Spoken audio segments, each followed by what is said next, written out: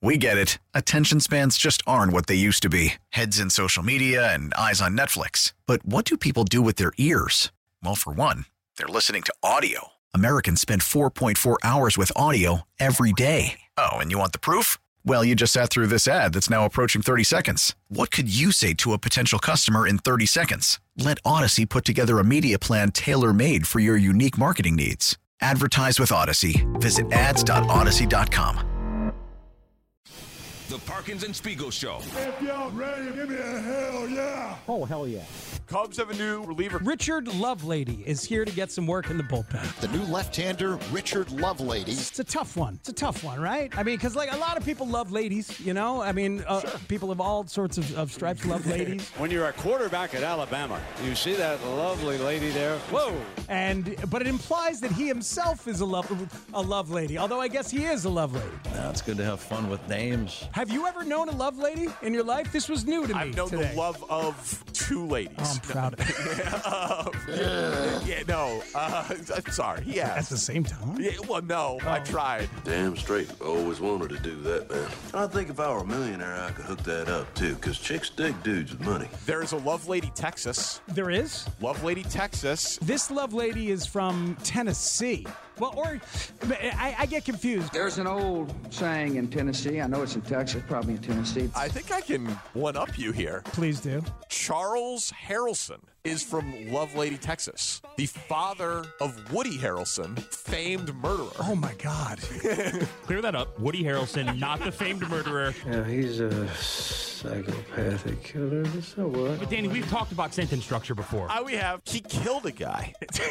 Charles. As did Brick. Yeah, I stabbed a man in the heart. So the famed murderer has to come before Woody Harrelson, not after. But he killed multiple people. Charles did, yes. He's from Love Lady, Texas. I didn't realize he's from Love Lady. I'm sharing information That's that I found on Wikipedia. Because we don't want any more murderers. I think we should just go on to the next question. Who are the murderers? Yeah. Oh, Clinton, he murdered a guy. Yeah, you know, we're not allowed. You're not allowed to put out accusations. Do you never hear that? You're supposed to be funny. Let's get on to the next question. Get with it. I thought it was a matter of record. Shut up. Shut up. Ladies! 1, 2, 3. And here we go, Jim. Here we go. Here we go, Jim. Here we go, Tony. The Parkins and Spiegel Show. Afternoons from 2 to 6 on 670 The Score in Odyssey Station. That is a classic Norm Macdonald bit. Barbara Walters hopelessly losing control of the show and terrified. I thought it was a matter of public record. So good. Oh, that's incredible. So in that situation, Shane was my Barbara Walters. He was trying to reel me in. He was trying to correct the sentence structure. He's like, allegedly. It was a weird day yesterday. Yeah. Like Tanny and Shane switched sides there for a minute. They did at times. Yeah, it was very strange. There was a lot going on. I think the population of Love Lady, Texas used to be bigger until Woody Harrelson's dad came along. I think so. Yeah, absolutely. It's been in decline ever since. Yep. I was spirited in transition. The idea of this Sox stadium feeling inevitable and what that means, yes, to the White Sox. What it means to the city is of utmost importance, obviously, and I understand the feeling that is not being considered in this, even though most of this stuff is private right now. We don't exactly know how they're dealing with any of it, except what's being leaked out. It's going to happen, and this private business, we can say it shouldn't, and that they should take care of all of that. There is a cold-hearted cynicism. I looked it up just to remind myself. AT&T Stadium, arguably the best sports venue in the world. This is Dallas, where Jerry Jones, with his vanity and caring about his legacy, also happened to deliver something that has been a boon to the Cowboys for decades. And his billions and billions and billions of individual wealth. It's not for sure. There's not a bunch of people who are shareholders in the Cowboys, and he is not only rich because he owns the Cowboys. He got rich. He bought the Cowboys. He got richer. And he got richer. Exactly. $425 million in public funding for that thing. So it sucks. We should point it out. But I don't know if you noticed, there's a little bit of a discrepancy between the billionaire class and the rest of us. Well, and that's their gig, is to find a way to do it. Now, look, I'm all for Jerry finding a way to do it without public money. I'm you all want that. for a lot of things. Well, I mean, Tom Ricketts had to.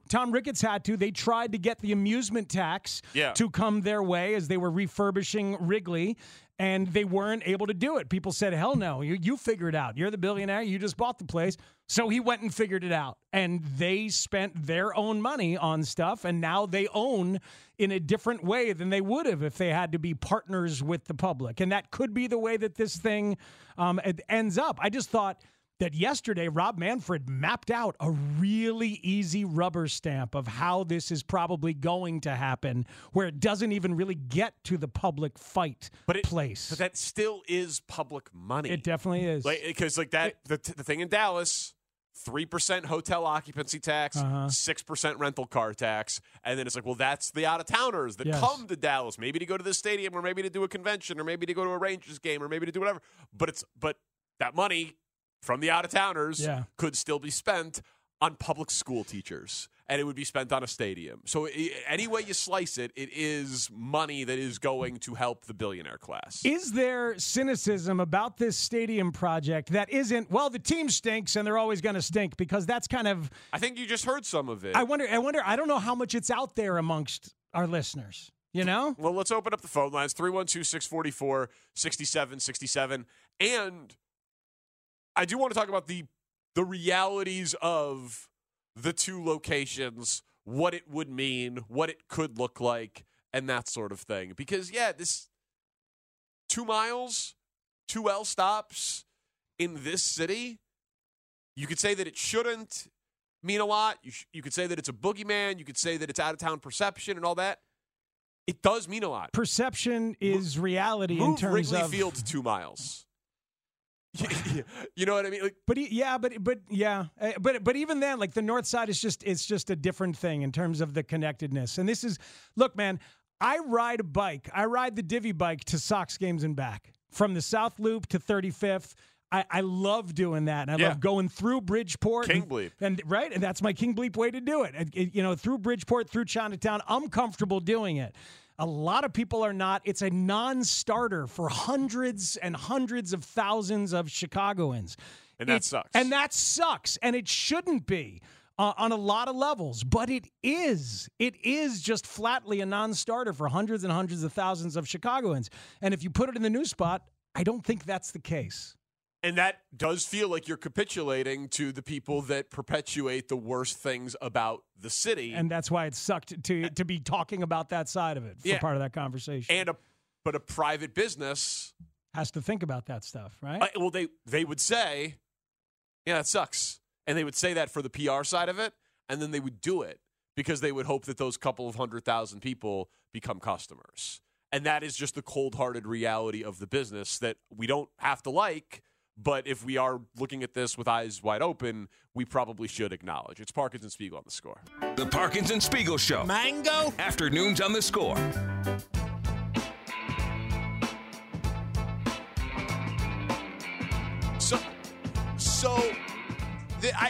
We got callers who want to weigh in.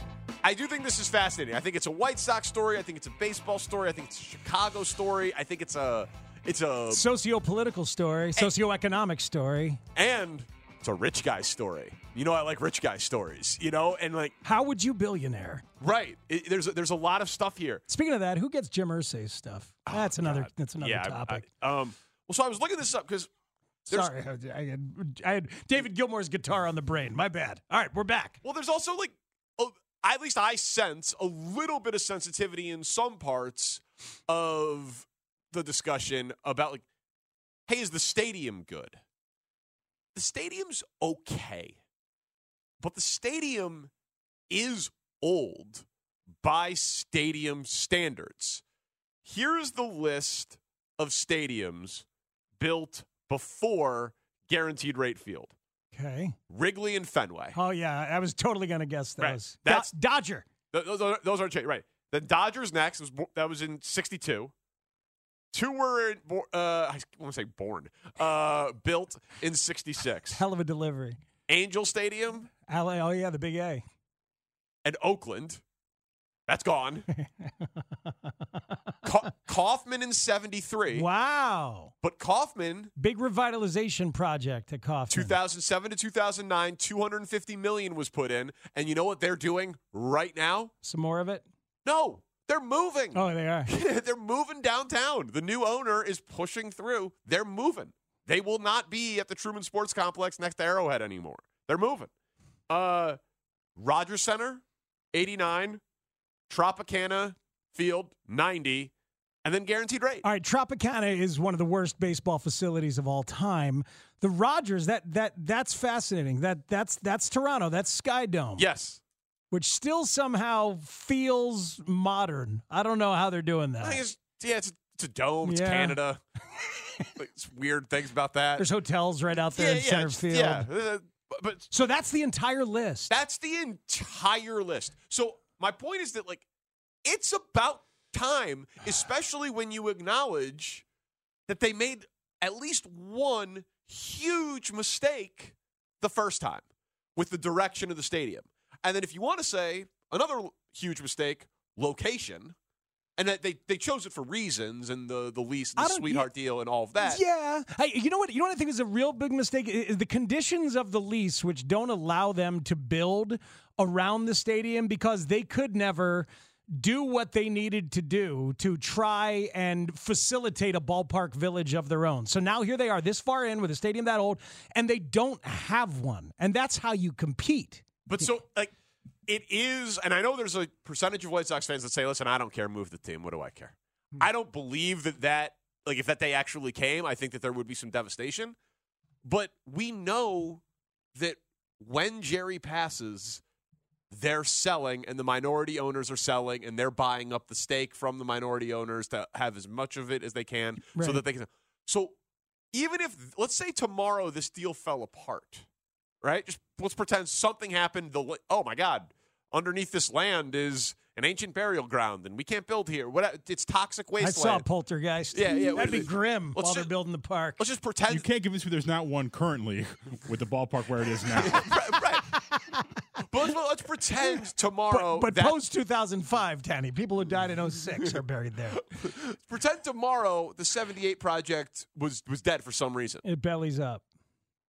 Whenever the new owner, whoever it is, they're going to want a new stadium. Yeah, they are going to want a new stadium. It's interesting. It's time. Both Atlanta and Texas have moved kind of surprisingly quickly over the last 5 years in ways that kind of surprised people.